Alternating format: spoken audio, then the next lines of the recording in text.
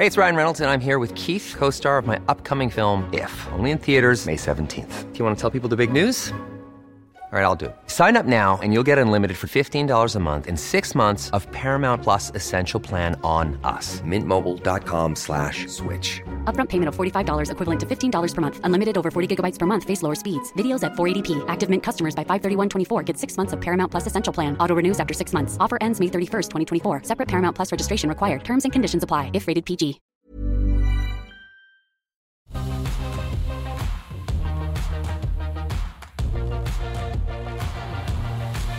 Hello, welcome back to AusBiz as we kick off the afternoon, just gone midday Australian Eastern Daylight Time. It is great to have your company for another edition of The Call. We do this each and every afternoon at this time, Monday to Friday, where we examine 10 stocks that you've suggested we have a look at. I put them to two experts and they give us their opinion of them.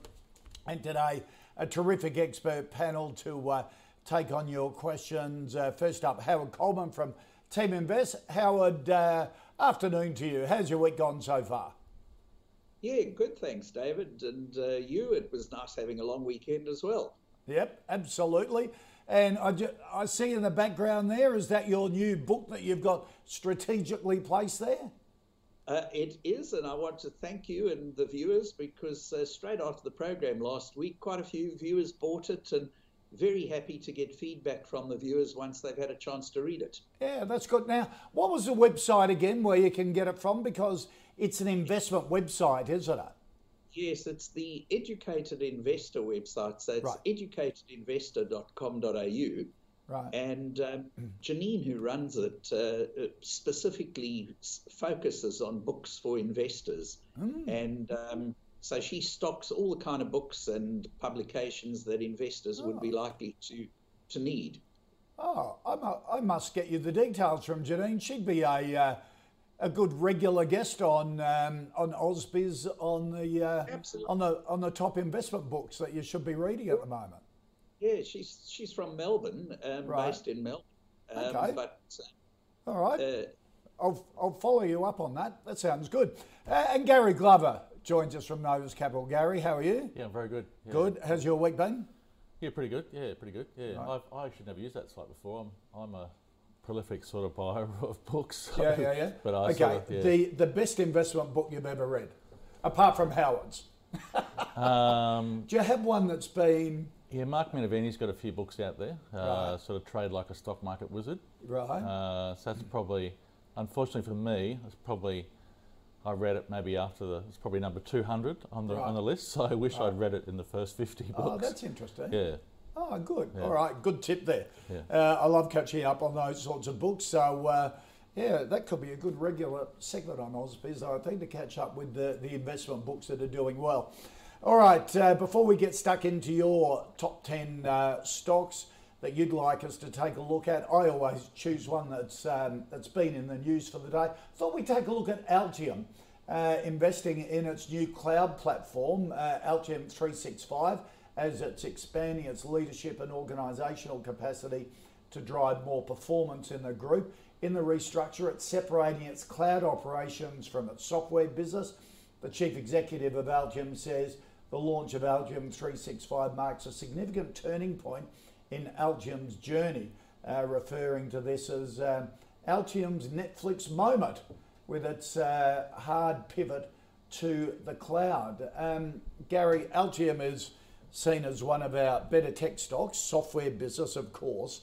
By the sound of it, it's turning itself into a SaaS business, software as a service, so it can have that ongoing income. Is this a good thing for Altium? Look, it might be a good thing for them. So, I mean, look, it's been a pretty successful business there. Yeah. So I think, but to know at the moment the market cap is about 4.6 billion. That's kind of the stumbling block for me. Right. PE is about 102. So Right. obviously not much yield there. I know PE is not the be all and end all because their growth stocks always got high PEs, but valuation's pretty substantial. Yep. So like the revenue for the year was up 10%, which is obviously pretty good in the current marketplace. I think there's plenty of cash, like 93 million in cash. Is debt free. I mean the earnings were up, but Yeah. it was only sort of a small percentage jump rather than a major. Look, the thing I don't like about it the most actually is the technicals. Off the last high there, from the Feb high, there was really aggressive selling all the way down. That was really, if you look at the volume there, there's actually really aggressive volume. And we've sort of bounced back here, but the volumes have been kind of lighter here. Every time we've had a bit of a sell down, the sellers have got pretty aggressive. Right. And the buying's kind of a bit lighter in the volume wise. So just not seeing the commitment there that I'd like to see from a growth stock on a big multiple like this. Yeah. So just I can see that $37 level is a big price resistance point as well. So just think you need to watch that stock around that level. Really needs to sort of close above $37 comprehensively with some strong volume there. Yeah. Otherwise, I mean, like all the broker vals are what, $34 to $36. So we're already sitting at the high end of all the valuations. So great business. They definitely had some good numbers there on the Altium. So I think they're up, what, 15% or something on that model. So probably doing the right move there, but it's just the valuation day. That's so great business, but you can't buy them at any price. So and with these software businesses, we've had a few of them on the call before, and the experts keep saying, well, you've got to go to software as a service because it smooths out your income rather than big lumpy upfront payments. But the problem is when you switch from those lumpy payments to the smoothing out, there's sort of 12 months where your revenue will be down as you switch over the model, sort of thing. To watch out for. Howard, what do you think about it? Yeah, I mean, as Gary says, very good business. Share price or PE ratio particularly incredibly high. So not something I'd be buying now. I actually bought for the very first time a small parcel in March when the share price and PE ratio plummeted to slightly more sane levels. I wouldn't say I bought them cheaply, but I suppose it's cheap relative to the current price because I paid, I think, $24.50. It got down a bit lower than that. And so I've done quite well on a relatively small amount of money. It's a business I would like to own more of if the PE ratio got to more reasonable levels. It's got high return on equity, as we'd expect from a business that's not capital intensive. Its earnings per share been growing, although the last financial year was a bit disappointing compared to what they expected. Got no debt, as Gary says, cash on the balance sheet. So it's got all the basic requirements of a wealth winner, but at the moment pretty expensive. Interestingly, it's probably one of our few companies on the ASX that was started in Tasmania and has grown into not just an Australia-wide business, but getting somewhere close to now a worldwide business, although their big sales are really US, Australia, getting into China. The switch to the cloud, perhaps the word switch is wrong in that the high-touch business, the kind of parts of their market where they're selling sort of larger amounts of their software, that they're not going to necessarily make cloud-based. It's the simpler sales that are more easy to convert to less involvement with their staff that they're switching to cloud-based. Now, of course, that may be over time that it'll all switch to being cloud-based, but at this stage, it's sort of a bit of both. Very, very strong board with an executive or a chairman who acts a bit more like an executive than is common in Australia, and very strategic thinking board. So I would think in the long term, this company will continue to do well, and I would love for it to get down to the kind of PEs and share price that it was in March briefly, so I could buy some more. I probably should have bought more then, but didn't. Right, so back around the $25 mark, you'd be interested. Yeah, I'd get very enthused. I'd be certainly buying a lot more. Okay, yeah, it's always going to trade in a high PE because it is a very successful stock. And I think the Altium, what do they call it, the Altium 365, is about connectivity all the business as well. So so basically suppliers can be on the same platform, so you can actually communicate. So that's quite exciting. What they've actually trying to build there. So it's only in the early stages of that. So so far that looks pretty interesting. So, it's if you're different suppliers there, you can actually sort of sharing of information on its platform. So Right. it's got an something interesting unique look to about it. Yeah. Okay. Let's get into your stocks that you want a view on, and Howard Henry wants a view on Lavisa, which is the retail fashion, jewellery and accessories business. 435 retail stores across Australia, New Zealand, Singapore, even South Africa, United States. It's sort of the everyday wear, sort of lower cost type jewellery, is it? Is this the one Greg Bundy was involved in? Brett, sorry? I'm not sure, David, but Brett Blundy. certainly Brett Bundy. Yeah. Okay. It's what used to be called costume jewellery, now called fashion jewellery. And obviously there's, a growing need for it. People no longer are as focused on having high quality jewellery and are happier to rather buy more different amounts of jewellery, wear them once or twice, and at that price they don't mind. As a business, though, it doesn't overly excite me. Its return on equity is outstanding, but often retailers have high return on equity if they're selling their merchandise fairly quickly because they don't have a lot of need for capital. But earnings per share were considerably lower in 2020 than in 2019. Sales were down a bit as well. Probably COVID had some effect on that. But because of all their leases that they've got on stores around the world, they've got a lot of debt too. Now it's debt on leases as opposed to debt to the banks largely. So it doesn't pass our filters. It's certainly been growing its sales.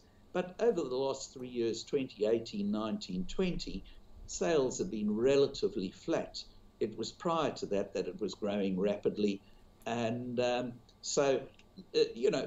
wouldn't say it's a bad business, but they're better retailers. So a sort of weak no from me. It's a no simply because I can find better retailers to invest in on the ASX. Right, yeah. But it's certainly better than many. Right, yeah, but your team investors is big into sort of JB Hi-Fi and Nick Scalia ones that Accent you guys Group, have done. Accent Group as well. Accent, Those sort of ones where, Gary?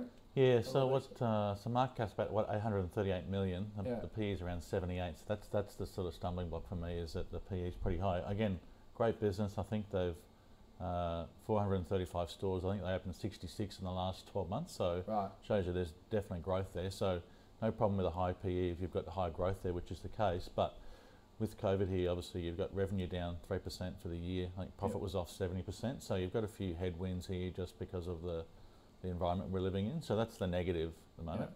I do love the fact that like 50% of the shares are held in the family. So it's insiders hold nice and tight. So it means that really only half the register is left to be tradable. And there's quite some pretty chunky funds on there as well. So so it's a pretty it's a perfect sort of shareholder structure in terms of being lightly traded and not many shares available to trade, which is what oftentimes we see those sort of stocks. And committed shareholders. Yeah, those stocks tend to sort of pop a bit more. So that's the upside there. I don't have a problem with high PEs. They've just got to be growing quickly here. So there's just some headwinds here. So, but definitely one of those stocks maybe to have a look at here once sort of the COVID disappears. If they start, if the store sort of starts ramping up, and just a concern there with the revenue drop off there. Just we might see another 6 to 12 months of these sort of soft numbers. So that's the tough thing. Not at the moment, but as Howard said, good business. Yeah. Probably just at the wrong time at the moment. Yeah. Thank you for that suggestion, Henry. Good analysis from both Howard and Gary. Our second stock, Gary Kelly wants a view on Kina Securities. Now it's a PNG, Papua New Guinea-based financial institution. Just done a capital raise in September, saying they're going to use it to fund growth opportunities, but also strengthening up their balance sheet. Gary, Kina Securities, as I say, based in Port Moresby, is that? That's right. It's a basic PNG sort of bank, I guess you might say. I think actually this has been spun out of ANZ. Right. So this was an ANZ asset originally. So so far the numbers are pretty good. So in terms of Kina taking over the asset, I think the revenue was up 78%, net profit up 24%. So pretty good turnaround there. I'm not sure how that's sort of working there. The PE is nice and low here. PE is around 5, yields over 10% here, but just sort of it's hard to get your head around this business. Sort of that's the sounded really good until you went but. Yes. Low PE, high dividend yield, bank. Yeah. So talking about raising the capital for firm up the balance sheet so you can get on and do more things, and also trying to expand the digital platform as well. So all sounds great. Just sort of sounds great on paper, but I'm just not sure the returns have been. Yeah, I mean, I just wonder, you've sort of bought this asset maybe sort of down its luck and you've turned it around pretty quickly, but is there longevity there? I just don't know the track record of the guys running this, but on paper it looks pretty interesting. Just sort of, I see we're already sitting under the issue price, so it's underwritten at 80 cents and we're trading 78, 79 cents there, so we're sitting on a bit. Definitely, I sort of thought this one needs a bit more homework to look at because it could be a pretty good opportunity here. Obviously, the numbers look pretty cheap, but it's all about having a look at. I would be having a bit more look at their management here in depth there and looking at whether they're, because it just sounds too good to be true at the moment. So, but I just need a bit more. If there's a pretty strong management with success, sort of track record, then interesting. All right, Howard, what do you think of Kina Securities? Yeah, it passes our filters, and it's rare for a bank wealth manager to pass our filters. You get wealth managers passing our filters, but when they tied to a bank, they don't usually. So, pretty small bank and wealth manager, but, PNG's economy is pretty small compared to, say, Australia. So the wealth management part of their business should generate high return on equity because it's not capital intensive. The banking part, it's a lot tougher. As Gary says, it's on a really low PE and all the metrics look outstanding.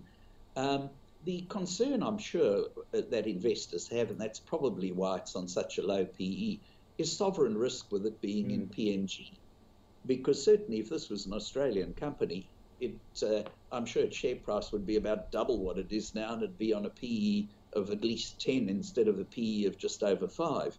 So, if you're comfortable with sovereign risk and you don't mind this part of your portfolio being exposed to the kind of risk of being in PNG, then it's an incredible bargain price.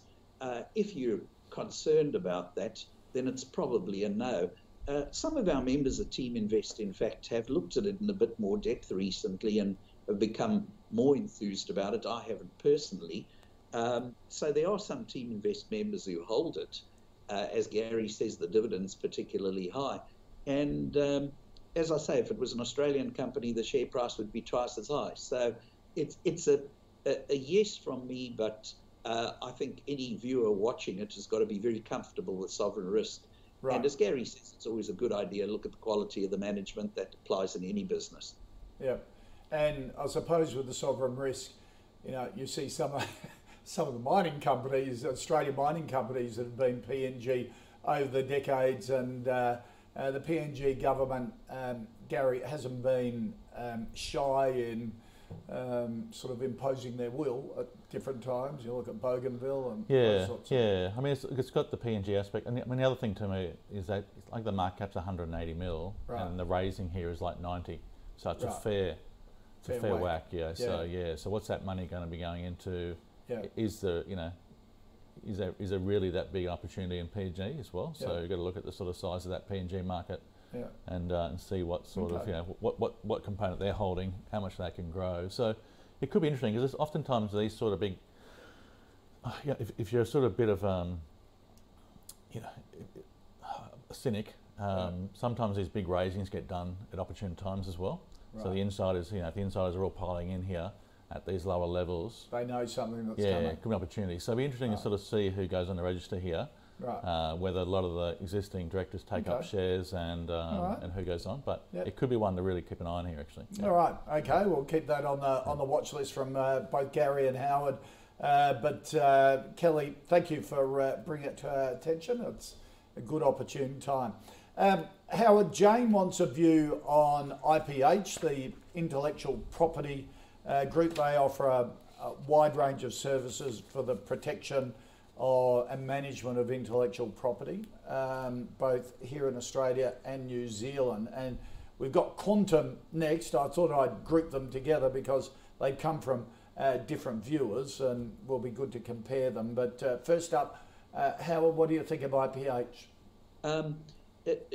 Like all companies that have been put together with lots of professionals together, doctors, lawyers, optometrists, the problem you've always got is that well suited compared to a partnership structure, which the law firms and accountants and so on usually have. And there have been some success stories over the years, but often they haven't been successful in that these are pretty independent-minded people who don't usually fit in all that well in a business. So that's my reservation. Looking at the return on equity is quite good, mid-teens, sort of 15 to 17% a year, which is very nice. Earnings per share growing at about 6% a year, which is okay. It's not super fast, but it's consistent. It's got a 95% stability of earnings growth, which is pretty impressive. Anything in the mid-90s and up is quite rare on the ASX. Hasn't got much debt. You wouldn't expect it. It wouldn't be a capital-intensive business. In fact, their debt's probably mainly premises that they lease. So its metrics all look quite good, and it's on a reasonable PE of 23. So it doesn't look bad at all. And, I'm just personally always a little bit skeptical about the professional services firms put together into a business because they haven't usually done well over the long term. They've done well often in the short term, but not over the long term. But I can't fault them on any of their figures. Their figures look good. They've only been listed for about 5 or 6 years. I think it's 6 years. So they haven't really proven themselves over a long period, but over the short period, they look pretty good. Okay. Garrett? Yeah, it's just got a big market cap here, 1.5 billion. So it's, so that PE is sort of 23, 25, still reasonably high for me personally. Yeah. I think most of broker valuations are sitting quite a bit above here. So I think most of them are sort of sitting at 840 to 890. So there's a bit of upside in terms of where everyone thinks they're valued at. Yeah, you've just seen a few ups and downs here in this sort of in that sort of legal area. So some firms, can do well, others not so well. So there's been a few horror stories as well in that sector. Howard does bring up a really good point that whether these sorts of professional services are well suited to partnerships where you just divvy it up between yourself. Yeah. And if it's in a listed company, to get that same thinking in a lawyer's mind to say, well, I've got to look after shareholders as well as pay my staff. It's a really good point. Well, as long as they're big shareholders, that's what you want. Yes. As long as they've got skin in the game. Yeah. There was just a few things I did read there about, there was a bit of softness in the, new patent sort of filings and stuff there, which is sort of, so a few analysts were a little concerned about the lack of activity in there. So that's obviously a major part of their business there. So if that's a bit of a soft area at the moment, they might be worried about that sort of sector there. So just price action looks a little soft as well. So just a bit of talk about the numbers not being a little softer here. So maybe if you did like the business, I'd suggest it's probably going to drift back a bit here. Okay. So compare it to Quantum, our next stock, which seems to be in the same space, same sector. Yeah, I think the IPH is a better business. Right. Quantum's been around for a lot longer. Founded in 1877, according to the website. Wow. So, but it hasn't been listed for that long. Right. Only 12% held by insiders, so not a big portion there. Similar sort of business. PE is probably a lot less. I think around 14. The yield's around 6.8. So pretty attractive on the multiples there. Just hasn't performed as well. So the performance and the profit earnings haven't been as strong, and the share price performance has been pretty average as well. Right. So sounds funny. I just don't like the company sort of saying, "Oh, we've been around for so long." Yeah. Who gives a damn? That's not why you want to be Since innovative 1870. So Okay. Yeah, so I'm not sure. The performance so far doesn't indicate they're a leader in that area, so probably going to be down the pecking order. Howard, what's your view on Quantum? Yeah, one of the law firms involved's been around for that long period of time, but as a publicly listed company, or even as a company as opposed to legal practices, it's only been listed for 3.5, 4 years. So it hasn't really got much of a track record. What it's got looks quite good. But coming back to what I said before, from the time somebody's studying law at law school, they're being taught that you earn based on your own capacity and how many clients you can attract to you and how much work you can output per hour. And you charge per hour and you think in terms of, I am totally the master of my own destiny or mistress of my own destiny, in that the more work I can get and output, the more I get paid because I'm paid per hour.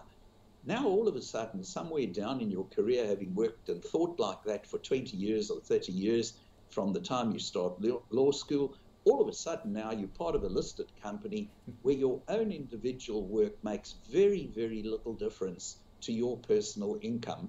And instead, you've got to be part of a management team building up a business for the good of shareholders, of which you're one. I just don't see how people make that mental transition. That's my problem with these kind of companies. Quantum's metrics over the 3 years that it's been listed, or 3.5 years that it's been listed, actually look quite good. Return on equity is actually higher than IPH. Growth rate, but a very short period, has been higher. It's got a little bit more debt, which is slightly more negative.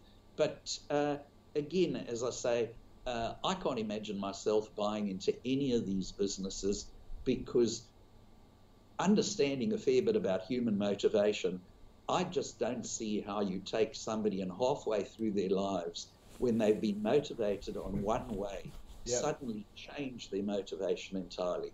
Yep, unless maybe they haven't succeeded in the other mode and looking for a bit more comfort, but understand exactly where you're coming from. Let's go from intellectual property sector.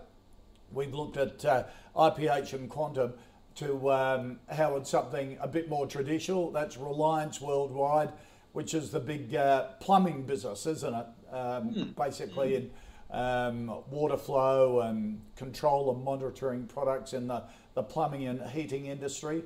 What do you think of Reliance?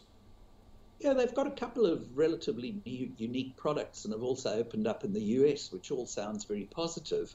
However, their return on equity is low. In the past 4 years, they've had 2 years where their return on equity has been well below 10%, not a good sign. Their earnings per share has gotten sort of up and down. It was higher in 2017, down in 2018, up in 2019, down in 2020. That's not a good sign. So its stability of earnings growth is very low, so it doesn't pass our filters on that, as well as on return on equity. Debt levels are okay. So with 2 of the 3 things not passing on our main sort of first 3 filters we look at, I can't say that I'm enthused about it. And while the story of all this wonderful growth in the US sounds wonderful, for every company that's an Australian company that's gone to the US and made a success of it, and there are a few, CSL, of course, being a superb example, there are probably dozens of others that have come back with their tail between their legs. Yep. So I can't say that I'm enthusiastic about this one. Its return on equity is too low and its stability of earnings growth is too low. So it's a no for me. Okay. Gary, on Reliance? Yeah, so we've got a market cap of, 3.2 billion, so pretty sizey. So the PEs are in the mid-30s. So if you use maybe forward earnings, you could probably bump it down a little bit. So pretty big val there. The good news there is that the US, UK has been growing quite nicely, and through COVID the numbers have been really strong. Right. So the trading updates are actually indicating a bit of strength there in the current environment. So that's obviously why the stock's got a bit of momentum here. Share price, yeah, but I mean, the last year the revenue was up 5% for the year. I think the net profit was down 17%. I think 130 versus 158. So just if you look at the sort of You know, even at last year's 158 million profit, as opposed to a $3.2 billion company with those sort of margins that, as Howard referring to, lower on the lower side there, just a big valuation there. So you're pricing in tremendous amount of growth here at the moment. Right. So so really they've got to execute perfectly here to keep that PE. So I looked at most of broker vals are sitting $3.65 to $4, and we're above all those at the moment. Okay. So, but there's been some trading updates which have been very positive. Yep. So at the moment there's nice momentum there. In the US and UK, obviously there's stimulus there at the moment for those governments. So analysts are probably thinking, okay, once the stimulus gets wound back, will the numbers be as strong? So that's a concern. But at the moment, companies heading in the right direction. It's just getting pretty pricey here for me. Yeah. So too high, not justifying its price at the moment. Let's take a look at the first 5 stocks, and including stock of the day. Stock of the day was Altium, the software platform. A no from both Gary and Howard because it's a pretty high price at the moment. If it got back down towards that $25 mark, they'd certainly be having a look at it. Lavisa a no. Kita Securities, interesting business. All of the metrics, financial metrics, look really attractive, but it is based in Papua New Guinea. If you're happy with that sort of sovereign risk that Papua New Guinea government doesn't sort of interfere with companies that are too successful, maybe a look at. Howard's saying if you're happy to accept that sovereign risk, then take a look at it. Gary's going to do a bit more digging into it because it certainly has sparked the interest of both Howard and Gary. IPH and Quantum in that intellectual property sector, a no from both of them, and Reliance, the big plumbing business, a no as well. Here at the call, we've been tracking our own call portfolio. Any stocks that get put up to our 2 experts, and both of them agree it's worth looking at, goes into the portfolio. If we look at how it's been trading at the moment, over the last week, it's up 0.5%, just over 1% for the month, and since the 1st of July, the group of stocks in that portfolio up 10%. Over the recent week or two, Pro Medicus has been added by our panel, ResMed, AUB Group, BetMakers and CIMIC. Elders and PointsBet have been taken out. If one of the stocks in the portfolio comes up for assessment in the future and doesn't get the unanimous approval, well, then it goes out of the portfolio. It stays in if the panel gives it both the thumbs up. If you want to see what else is in the calls portfolio, head to ausbiz.co/portfolio, and we'll keep tracking it on a daily basis. Joining us fresh off IPOing today, Andy Taylor from Doe. It's a new neobank utilising AI to drive financial wellness. Doe listed today, and Andy Taylor joins us here on Ausbiz at 1:40. All right, let's get into the second half of the call, our other 5 stocks. First up, Howard Breville. Our viewers want an opinion on that. Breville, of course, the big manufacturer of homewares and kitchen products in particular. And interestingly, on Friday, Howard made an acquisition in the United States, a Seattle-based coffee grinding company called Baratza, and they paid $60 million for it. So that adds to the kitchen appliance manufacturer and marketer, whose share price has done pretty well over the last couple of years. Solomon Lewis and Premier Investments are a big investor in it, aren't they? Have a big strategic stake. Yeah, I think they've got somewhere around about 12 or 13% roughly. Yeah. I could be out on that, but they're one of the big shareholders. It's a company I've owned for quite a while now, and I added to it in March, April, when the share price came tumbling down. My holding in it was relatively small before then, and I pumped up my holding at that time. Over the years, I've always felt it was terrific, well-run business, but its PE ratio tended to be a bit on the high side. So when the market conveniently collapsed in March, with everybody frightened about COVID, gave me a perfect opportunity to move into it. And I think I was on the show at the time and said, while people are stuck at home, this is the time they're going to be buying these small kitchen appliances because they can't get their daily hit of coffee at the office, that they were getting 2-3 times a day, coffee being slightly addictive. You're going to be buying a machine to have it at home. So very well-run business. They've done a superb job of opening up more and more countries around the world. They operate under the Sage brand name in Europe, the Breville brand name in Australia with their small kitchen appliances. Also sell Nespresso machines for Nestle. Overall well-run business. They did a capital raising roughly at about the end of the financial year, and at the time said it was partially to strengthen the balance sheet, be able to carry more stock, and partially to look at acquisitions. Now, the only fly in the ointment, all their metrics look good.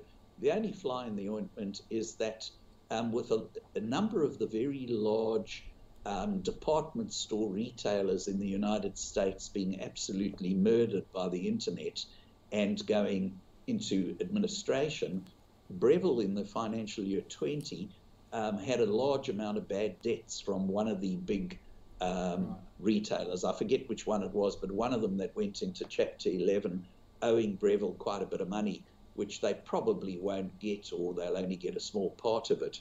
So this has caused them to start doing more of their own selling rather than selling it to big retailers, and also to tighten up their credit controls. Now, I think that's all to the good, but that's why their results in 2020 were lower than they would otherwise have been. The actual sales were good, but their profit margin was down because of a big write-off. So overall, I'm a very happy shareholder. I think the PE ratio is a bit on the high side now. In fact, it's very high again. I wouldn't be buying at these prices, but I'm an extremely happy shareholder. And if for the long term, and if the PE ratio comes back to a bit closer to normality, I'd be very happy to add to my holdings again. Okay. Gary? Yeah, so what do we got? $3.6 billion market cap, so pretty huge. What are we, over 50 on the PE? So this is not a tech or a biotech sort of. This is an appliance company. So, but full year revenues was up 25% last year. So that's pretty substantial there. So strong European growth. So what are we? 952 versus 760. So it's pretty strong position at the moment. Buying this coffee grinder out of Seattle there, so interesting little acquisition there, sort of quite small. Look, great company. I think you're just in a sweet spot at the moment. Will that sweet spot continue? Probably not. Yeah. So I think you're paying a big multiple for it here at the moment. So feel like how good company, but If I had it here, actually, I'd probably trim some. I wouldn't sell them all. Right. I'd trim some here, and then I just probably, once it pulls back a bit, top them back up again. I just think sometimes great companies, they get very expensive. And then, if you're patient enough, you can wait to buy them back a little cheaper. So I think this one here, if you're, if we look forward down the road a little bit here, I think you'll probably see it come off a little bit, and you'll probably buy it cheaper. Okay. All right. Lots of people sorry, listen Howard? to Gary. I was saying, I hope lots of people listen to Gary sell theirs so that the price comes down. I'll keep mine, but I'll buy some more when the price comes down. All right. Gary Stewart wants a view on InvoCare, the funeral company. Employs around 1,800 people globally, $400 million turnover a year across Australia, New Zealand and Singapore. Yeah, look, it's been a great company historically, just in a kind of horrible spot here at the moment. Obviously, with how well Australia's done with COVID, and the social distancing there has actually kept the death rate quite low. So, normally in a bad flu season, there the sort of death rate would be higher. So, also with COVID, restrictions on number of people can actually go to funerals as well. So it means you're only probably selling a lot of the budget or the cheaper packages rather than all the bells and whistles. So it's a tough sort of segment for them. Might open up a little bit here. So great company.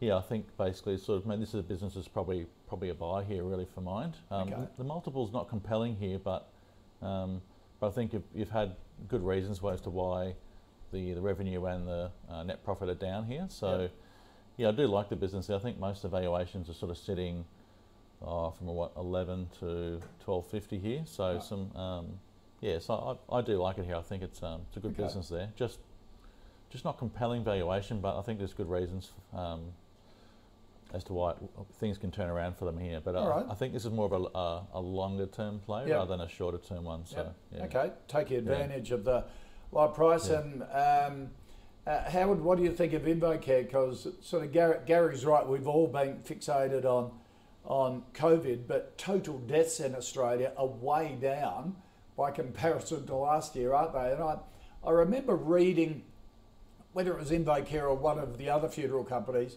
actually did a raise last year so that they could refurbish all the funeral homes to make and get liquor licenses, because people were going from sort of sad and somber funerals to more having parties and wakes, and there was a really a change in consumer sentiment there.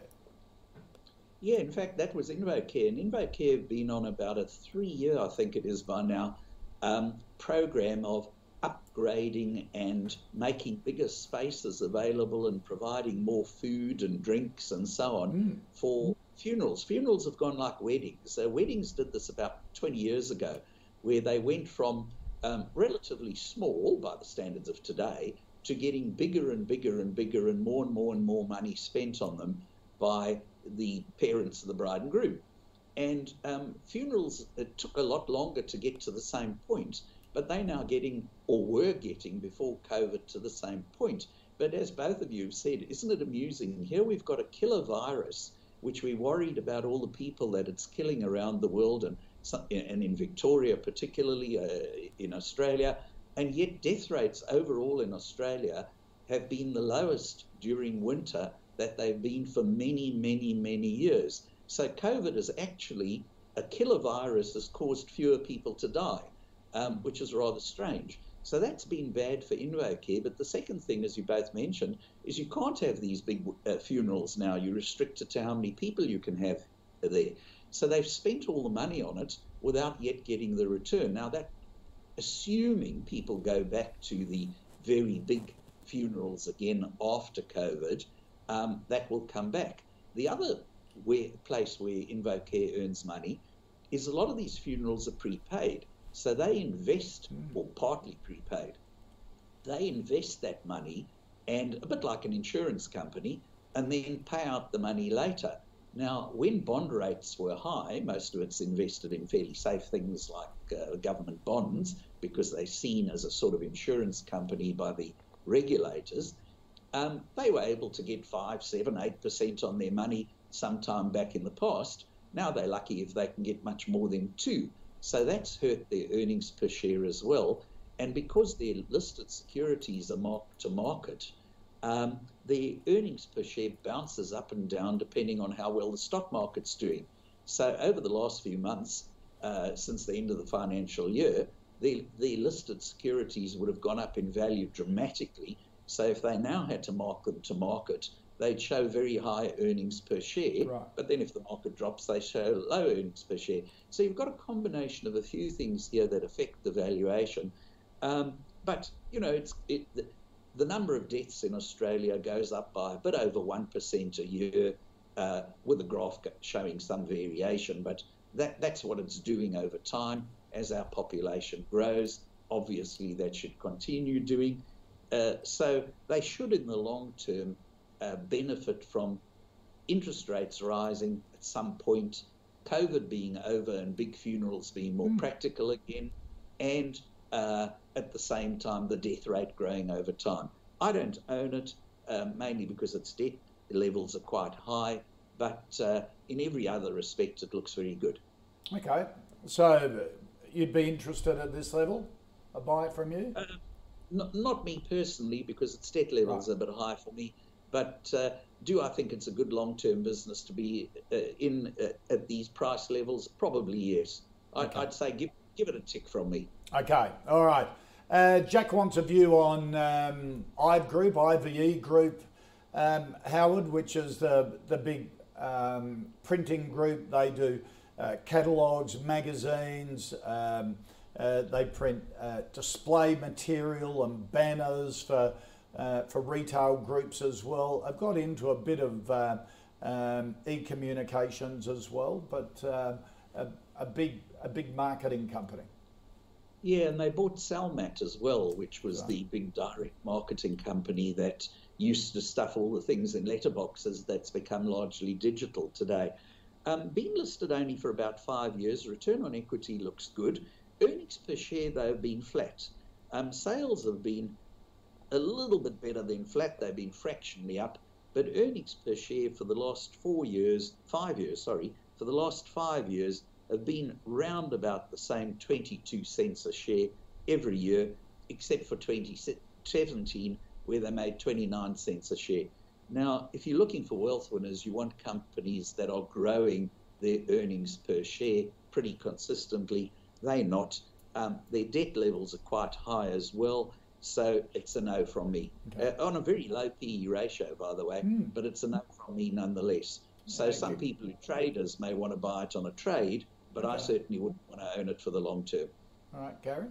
Yeah, so market cap's only 111 mil, so multiples are pretty low here. So from a valuation perspective, it looks pretty interesting here. It looks kind of cheap here, but you've still got to basically sort of that, the print business in Australia is it's a tough grind here. So I know it's, you see consolidation there, obviously entrance or, people getting forced out of the industry, so some consolidation there. But if you basically, when the revenue was down 4% for the year, and that was including the acquisition of Salmat in top of that, so that was like I think 50 mil in revenue from Salmat. So the revenue is actually a lot softer than the headline there, just because if you look at the business, so that's a concern there. So there's, I think, what debt's about 137 mil, so it's not too bad, but yeah, I just think this segment's going to do it tough. Yep. So I think some of the big end, even the big retailers are wondering, they won't stop print, but I just don't see that being. Wind it back. They're focusing on digital more. I can see them. Yeah, the budget will go more towards digital and less in print. So I just don't see the print segment growing. So it's just going to be tightening. So you're going to be in a sector that's going to be tightening the whole time here. Okay. So I know for IVE Group, Gary, another retailer, Super Retail, of course, the owner of Supercheap Auto brand, also MacPack, BCF, what's that, boating, camping and fishing it stands for, and Rebel Sport. So all the retailer that focuses on outdoor activities, if you like. Yeah, so great business there. Market cap 2.4 billion, PE's around 19, which is maybe a little high. Yields just under 2%. Group sales were up sort of 4% for the year. So, but the interesting thing there is the group sales are 2.83 billion. So, and the company is around the same. So it's well, actually slightly less than that. So it's only really trading on 1 times sales. Yeah. So it's not. The online sales part is interesting there. They're sort of growing by 44%. So that makes up about 10% of the total number. So still sort of small, but that's reasonably substantial. So so that's probably the plus there. So if that continues to grow, then you think the margins probably will grow in that business as well. So look, most of the broker values are probably sitting around here, we're around that sort of $11 mark. So that's kind of so it's kind of priced for, I don't think it's expensive here, but I think you look at the 5-year chart, it's sort of its record. It is there, but performance sales are pretty strong here, so it should be where it is. Right. I just don't know if there's enough upside potential here, so I think it can go slightly high here, but I don't know if it can. It looks almost fully priced here. Maybe there's a little bit more upside, but not much more. Okay, Howard, Super Retail. Yeah, I've owned this for very many years. To me, it's one of the better run retailers in Australia, one of those that's passed our filters in Team Invest for many years. Reasonably decent return on equity. It's usually in the sort of mid-teens or so. Earnings per share been growing reasonably, not particularly fast, about 6-7% a year on average over a period of time. Debt's usually been low enough to pass our filters. With the addition of leases, it initially looks like it now doesn't pass our filters, but in fact they did a capital raising just either side of the end of the financial year. So the placement was before the end of the financial year, the retail component was afterwards. So other than leases, they've now got no debt. And as Gary has mentioned, they're moving more and more to online sales. And one of the shopping centres near me, the Rebel Sports inside it is now a shop about half the size, probably less, probably a third of the size of what it was before. But you can still buy everything you wanted to before in it, because you can just simply on their computer order it, or you can do click and collect. So obviously, as their leases come up for renewal over time, my guess would be that they will shrink their premises as they sell more and more online, and that makes the business even more profitable. In terms of buying it, as you can see from the graph there, the share price absolutely plunged in March, and it got down as low as $2.99 one day. So I know quite a lot of team members were sort of buying in the threes. I don't know that anybody got it at $2.99, but they were buying it at under $4. I had quite a lot of them already, so I didn't add to my holdings at the time. But the interesting thing is that most years you can buy it on a PE ratio of around about 12 or less. There have been some years where you can get it in single digits. So at the moment on a PE of 16, it's fairly expensive by comparison. It does get sometimes over 20. So it's the kind of company that I would say to viewers, keep it on your watch list. Every time the market tells you that super retail is doing badly and the share price plunges, that's the time to buy it. Okay. When everybody tells you it's doing wonderfully well, its PE ratio is usually too high, and that's not the time to buy it. Okay, all right, good advice there. And just quickly, we're almost at the out of the show, but one stock left to go from Anthony. Cedar Woods Property, Howard, a property development company across residential, commercial and retail premises, 34 projects underway at the moment. Yeah, probably the best run one of its kind in Australia. It's got about 15 years worth of land left for development, but they develop relatively small amounts at a time. This last financial year didn't look great because a lot of settlements were delayed by COVID into July and August that otherwise would have happened in June. I'm sure this year will look a lot better. They're a relatively small company, but extremely well run, always keep their debt levels low, have lots of land, and EPS generally growing, but not all that fast. Return on equity generally more than 10%, although last year wasn't. So a yes from me. Okay, Gary? I'm just going to say no here, just because I'm with Howard there. It's a good, clean business there. It's had pretty good track record, so metrics are really good. But the reason I'm saying no is that most of their land is like sort of high amenity, sort of near train stations, so more sort of more urban. Right. So at the moment, people are looking more lifestyle choices here with COVID and stuff there. So the inner city on the train line less attractive. They're looking more, more beach, more lifestyle. So it's just kind of the segment might struggle a little bit here, even though they always tend to buy smart areas. At the moment, it's just a bit of a shift in thinking from individuals, and so it just might be a little bit soft here for another 12 months here. But yeah, all right, that's the only reason. Let's recap our final five stocks. Breville, both Gary and Howard like it as a business, well run. Watch if it comes down. It's fully priced at the moment. Any sort of pullback, put it on your list. Invocare, yes, from both Gary and Howard. IVE Group, a no. Bit like Breville, super retail, great business, fully priced at the moment. Look for it to pull back and put it on your watch list. And Cedarwood Properties, a yes for Howard, a no from Gary. Howard Coleman from Team Invest, appreciate your time today. Great to catch up again. Pleasure.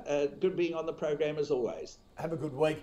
Gary Glover from Novus Capital, good to see you, mate. Thanks, David. Always. Now, if you'd like to suggest any stocks for us to look at, Flick us an email, the call at ausbiz.com.au, or on Twitter, use the @AusbizTV handle.